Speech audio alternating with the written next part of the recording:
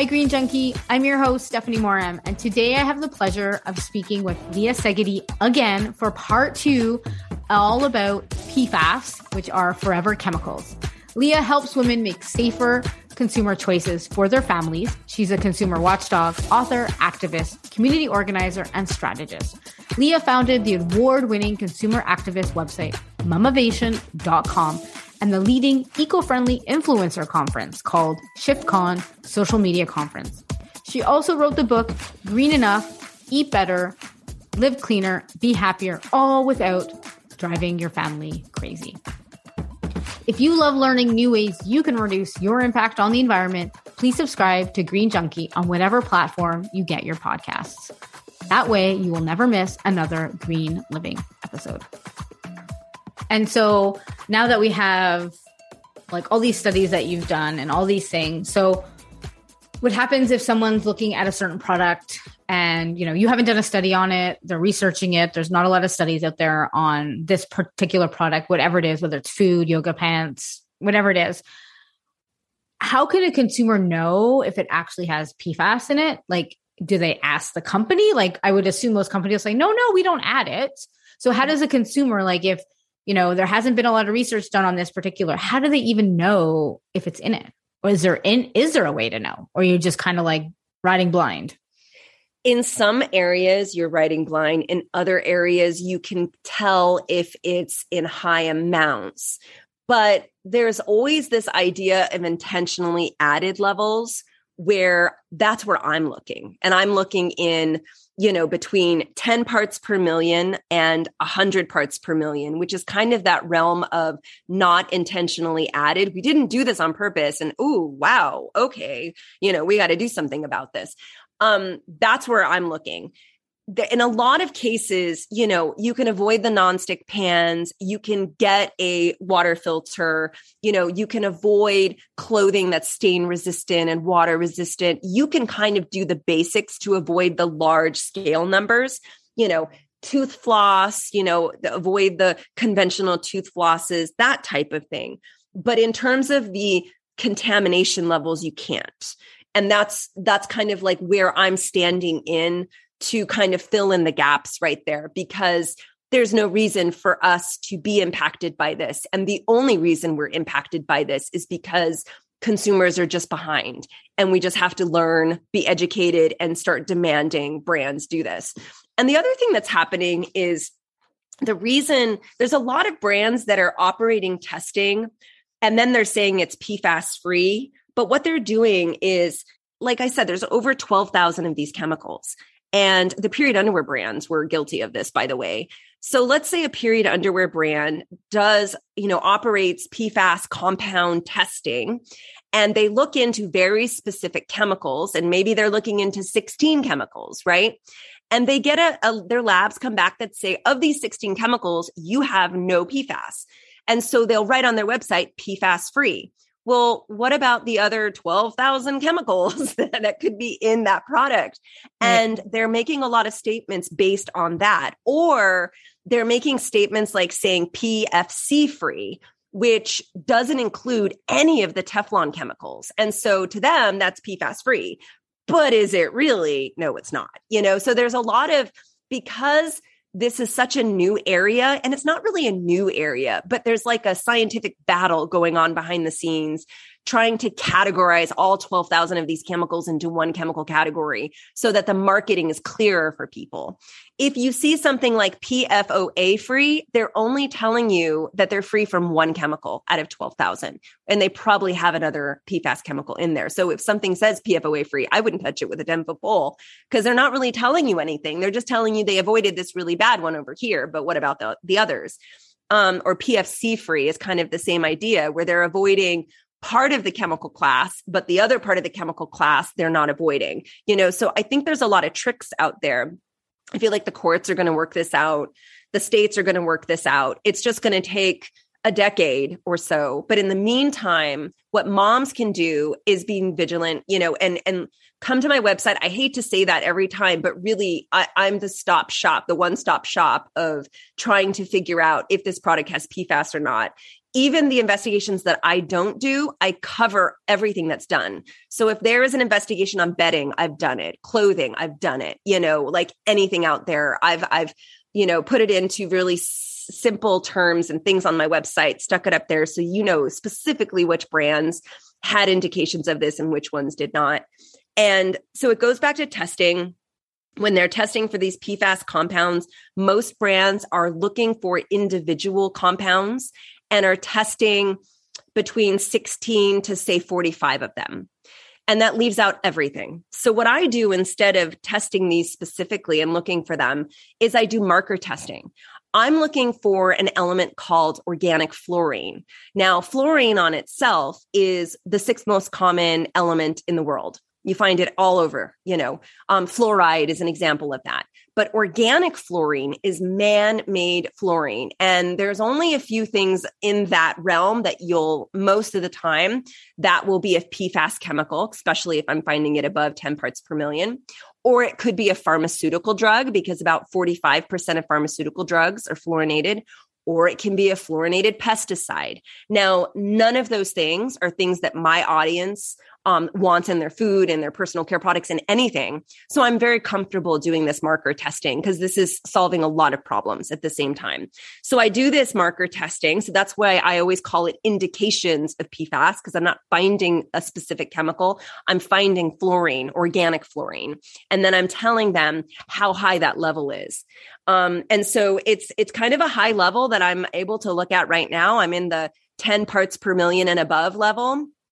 And to give you an idea, an example, there's parts per million, there's parts per billion, which is smaller, and then there's parts per trillion, which are infinitesimally small. Parts per million would be something like a drop in a swimming pool. Parts per billion would be something like a drop in an Olympic-sized swimming pool. And then parts per trillion, oh gosh, let me see if I can figure this out. It's either a drop in 10 or 100 Olympic-sized swimming pools. Your water is regulated, especially in California and states that have been regulating the water, is in the parts per trillion. So according to these states, it's not safe unless it's like maybe 1 part per trillion. And that's it, and for water. I'm testing in the parts per million. Why? The testing is just not there yet to be able to do things the way I need to do it in a smaller realm, to go down, down, down.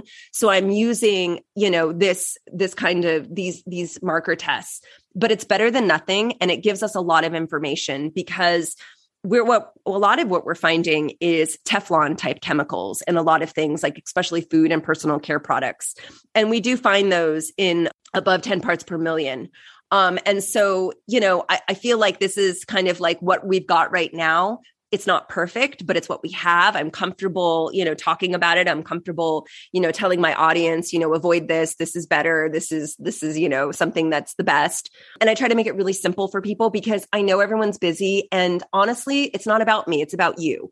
My job is to make your life easier. My job is to kind of deliver the information to you in chunks that you can read. Scroll down to the very bottom, see what the most important part is. What do I buy? And then figure it out, and then if people want other things tested, all you got to do is reach out to me. The best way to do that is to join the Momivation Facebook group. We've got just under 10,000 women in that group. Join that group, get to know people and make recommendations. I want this, I want that, and every single investigation that we've ever done has been based on the needs of Momivation. So it's people telling me what they want to know. It's not me running out there and just randomly testing things. I'm testing things based on what the needs of these women are.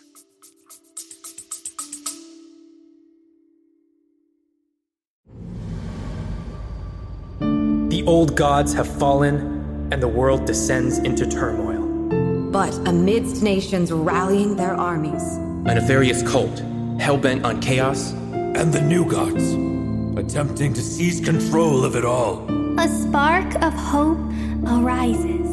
We are the agents of repair, and we vow to contest these evils. To make the world a better place, no matter what stands in our way.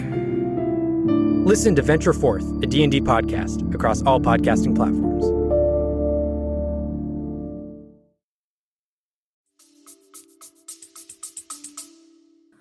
And so anything that Leah mentions that has to do with links, I will put in the show notes. So you don't have to like be writing notes or anything like that. It'll be in the show notes for her Facebook group, and well, her website is momovation.com. But I just think there's like so much information out there. And like you said, I think like not the easiest, but because there is a lot of PFAS out there, is just avoiding all those resistant things, right? Like, am I wrong assuming that like the Teflon, the water resistant, like period underwear resistant, like all those things that are resistant, and that will kind of help people get a chunk of it out of their lives at least? Yes. Looking for claims of PFAS free, look into those types of products, like you can find car wax that's PFAS free, like brands are springing up to try to fill in the gaps of consumers that are becoming educated on this and want to avoid it. So there's a lot more options now than there was, say, 10 years ago. 10 years ago, there was not very much. Now there's a lot more. And there's a lot of good news on the horizon. For instance, the carpets that I've tested, none of them have come back with indications of PFAS, so there's a lot of like retail stores that have gotten in the mix, like Home Depot and I believe Lowe's as well. All of their carpets are now PFAS free. I haven't tested every single one of them, but I have tested a few of them and been able to confirm that, yes, I did. I've seen that. And I've seen that in some brands that don't even, advertise PFAS free. It's just, they're not doing it. So the more people are aware of it, the less the manufacturers are using it. It's like, and there's, I read interviews all the time, and no one is saying that the fluorinated industry is going to grow at leaps and bounds right now. In fact, they're worrying and they're scattering, and their lobbyists are going nuts on Capitol in California and in Europe because they see the writing on the wall.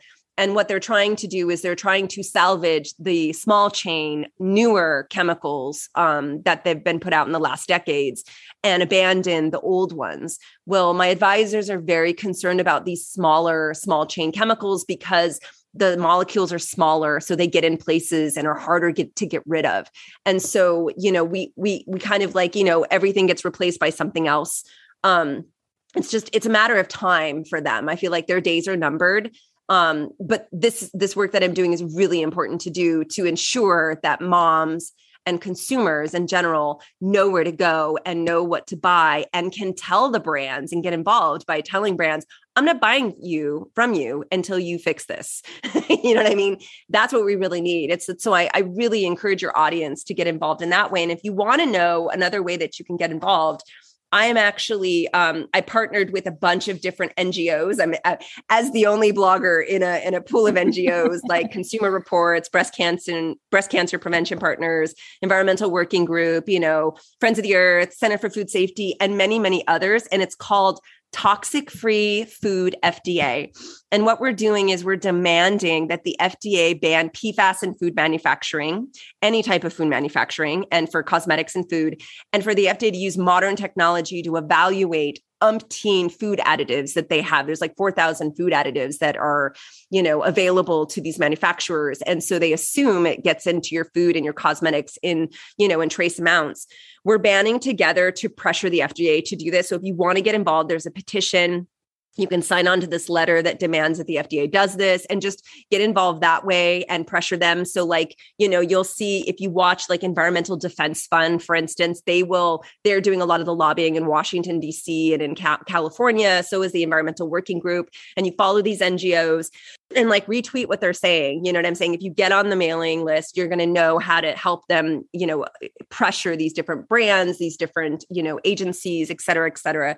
It's like at the end of the day, the special sauce is us. Nothing is going to happen without us changing. And, when how I told you I worked in politics. Well, the reason I left politics is because it worked and things change at this incredibly slow rate. But what is not slow is the private sector. So the work that I'm doing can change the market faster than, a law that is passed in California. If enough people get involved and start making different decisions when they're at the grocery store. And that's all you really have to do. Make a different decision and tell the brands why. Make a different decision and tell the brands why.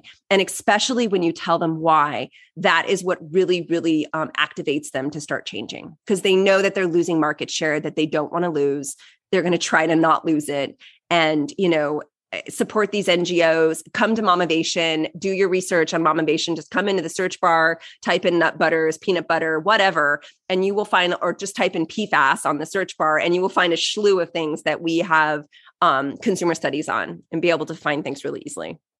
And I guess my last kind of question would be, you're saying telling brands why you're not potentially buying this, but it's to ask brands, right? Like if I'm using a granola bar company, be like, hey, how are you manufacturing the wrappers? Is there PFAS in it? Like what is asking these questions, and then that would in turn get the brands thinking. If enough people are kind of saying, hey, wait a minute, I want to know not only what's actually in the granola bar. I'm using granola bars as an example, but what's actually in the granola bar. I want to go a step further and ask you about the packaging. I want to ask you about the machinery that you're using. You know what I mean? So it's the thing is, the more you ask, the more they're going to start looking into it, because a lot of these brands have not tested for organic fluorine until I come along and test their brand and find organic fluorine. And I've even found on websites saying PFAS free, but then I do testing and I find stuff. And then, oh my gosh, I think it educates them on what type of testing they need to start doing that is more convincing to the public and is probably more based in fact than, what I would like to be true. It increases their awareness. So the more you talk about it, the better off we all are. And every single person that asks a brand this question does us all a solid. For that very reason, it educates them. It tells them that their consumers are concerned about this. Oh no, eventually someone's going to test them, and God forbid it, something bad happens, and they'll start looking into it, and ask them about organic fluorine specifically. You might want to put that in the show notes and quotations, organic fluorine marker testing. Have you done this? A lot of brands have not done it until I find out, and then they start doing this testing. And it's not hard for them to do, and it's not expensive for them to do either. So they should be doing it. A lot of the times they just don't know. It's honestly what it is. They just don't know. Yeah. And they don't know. And then a lot of companies, like you said, there's these trace amounts, and they're not doing it on purpose. No, some companies are doing it on purpose, but the granola bar company is not going out of their way to put PFAS in their granola bar. Right. Yeah, especially the kind of brands that we kind of travel with, Exactly. The green living organic brands are mortified when they find these types of things, and they have no idea, and they do work to fix it, but a lot of them don't know about it. And there's so many different food brands and personal care brands. And it's just we're swimming in so many options now with so many people that don't know the specifics on these types of quality control issues. And then a lot of times in the corporate setting, they have quality control directors that do, the compound testing, like I was telling you before. They tested for 16 or they tested for 45 compounds down to the parts per billion, and nothing was found. So therefore we're PFAS free. And they don't even understand this type of marker testing. And so that's another reason why it's really important to get this word out. And, the consumers will be educating the brands in this sense, because it's just taking a while to get all the states on board with the different pieces of legislation. But, there's a lot of things that are happening. Now, I don't know what's happening in Canada. I wish I would have looked up and seen what's happening in Canada, because I know you're Canadian and you're probably sick and tired of hearing all this stuff from the US. But there are a lot of states, across the country. Like this year alone, I believe there was 216 different bills introduced across different states having to do with PFAS, from everything from cosmetics and personal care to water, to personal protective equipment, all kinds of stuff. So things are happening. It's just, I want it to happen faster. It's not happening fast enough for me, because women need to know, because we're feeding families, and the most vulnerable time is pregnancy and early childhood, of course. And so we don't have time for them. So that's why I've stepped in to do all this work. And I feel there was a time BPA was obviously it wasn't in everything, but it was in a lot of products, and consumers started saying, wait, what is this BPA? And started demanding for change. And now so many companies are looking for alternatives for BPA, right? Exactly. So I feel again, not the same thing, not the same chemicals, but the same type of movement of where people were no, I'm not buying plastic with BPA. So unless it says BPA free on it, like I'm not buying it. I mean, you can also do more research and go deeper. What are they replacing it with? Blah, blah, blah. Another topic for another day. But just like looking at it was like, there was BP in a lot of stuff. And then people started saying, no, no, no. So I feel like with PFAS, it's going to be like, it's slowly catching on. I'm seeing more and more people talk about it, a lot more.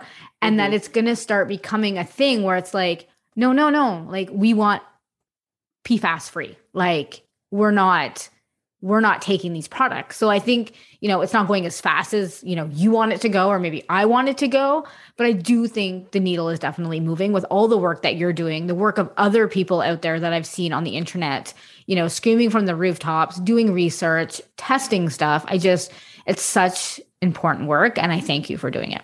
Oh, it's my pleasure to serve your family and everyone else's. I love being of help. It's really what I live for, is being able to solve people's problems. So besides Momivation, where they can like find all like the research, is there anywhere else you want to send them? Like I know we'll put the Facebook group in the show notes, you know, Momivation, where all the research is. Like where can they find you on social media? Well, I'm on Instagram, at Momivation on Instagram. I'm only there like a quarter of a time. I spend 3/4 of my time on Facebook, which, yes, I know I'm still on Facebook. And because we have this really, really active group there. So I would just encourage people to, you know, we've got 200,000 Facebook fans on Facebook, but the real special sauce is in the Facebook group. And that's a small group that we have. It's like just under 10,000. And I spent a lot of time there. And that's where I really get my inspiration of women and, you know, tell me what your problem is and how I can solve it. And if we have enough women that are agreeing, I'm off to the races. And so that's just what I live for. I live to be useful. I live to be helpful. I just love solving people's problems. And, you know, I'm just obsessed with different things like that. And so if I can combine my skill sets all together, you know, writing, speaking, you know, ideas, creative uses of technology, you know, organizing, and solve these problems and make an impact, I'm going to do it. So that's where I am. So Facebook, Instagram, I'm also on Twitter, but I'm not on Twitter very often. You can find me at Momivation. I also have my private account is Bookyboo. So you can find me Bookyboo on Twitter. But don't be mad at me if you tweet at me and I don't get back to you for like 6 days or something like that. Although I used to be on Twitter quite a bit. I used to be considered a Twitter celebrity back in the day. I mean, and they had that as a title. It was funny, but yeah, it totally was. Today, that's not so much the case. I'm spending more times on, and I'm not on TikTok yet. I mean, everyone's kicking me because they're like, you have to be on TikTok. Oh my God. And I'm just, let me take a breather. And when I get over there, I'll finally get over there. But I'm over there as like benchmarked, but I'm not like doing anything yet. So Facebook and Instagram will be the places to find me. And you can always find me on my website as well. Well, thank you so much for chatting with me for the last little bit. Like, I really, really appreciate it. Packed with so much information that people are going to have to like listen to this like 5 times. So thank you for being on with me. Oh, it's my pleasure, Stephanie. Thank you so much for having me. So for more sustainable and non-toxic living inspiration, I have a couple of other episodes you might want to listen to. Number 36, which is The Truth Behind Your Hair Dye with Linsea. Number 31, What's Really Hiding in Your Home with Lonnie Brown. And number 24, which is a solo episode, What is Greenwashing? Stay connected with me on Instagram and TikTok at This is Stephanie Moram. And don't forget to subscribe to the Green Junkie podcast on the platform you're listening on. Thank you for listening, and I'll see you next Tuesday, Green Junkie.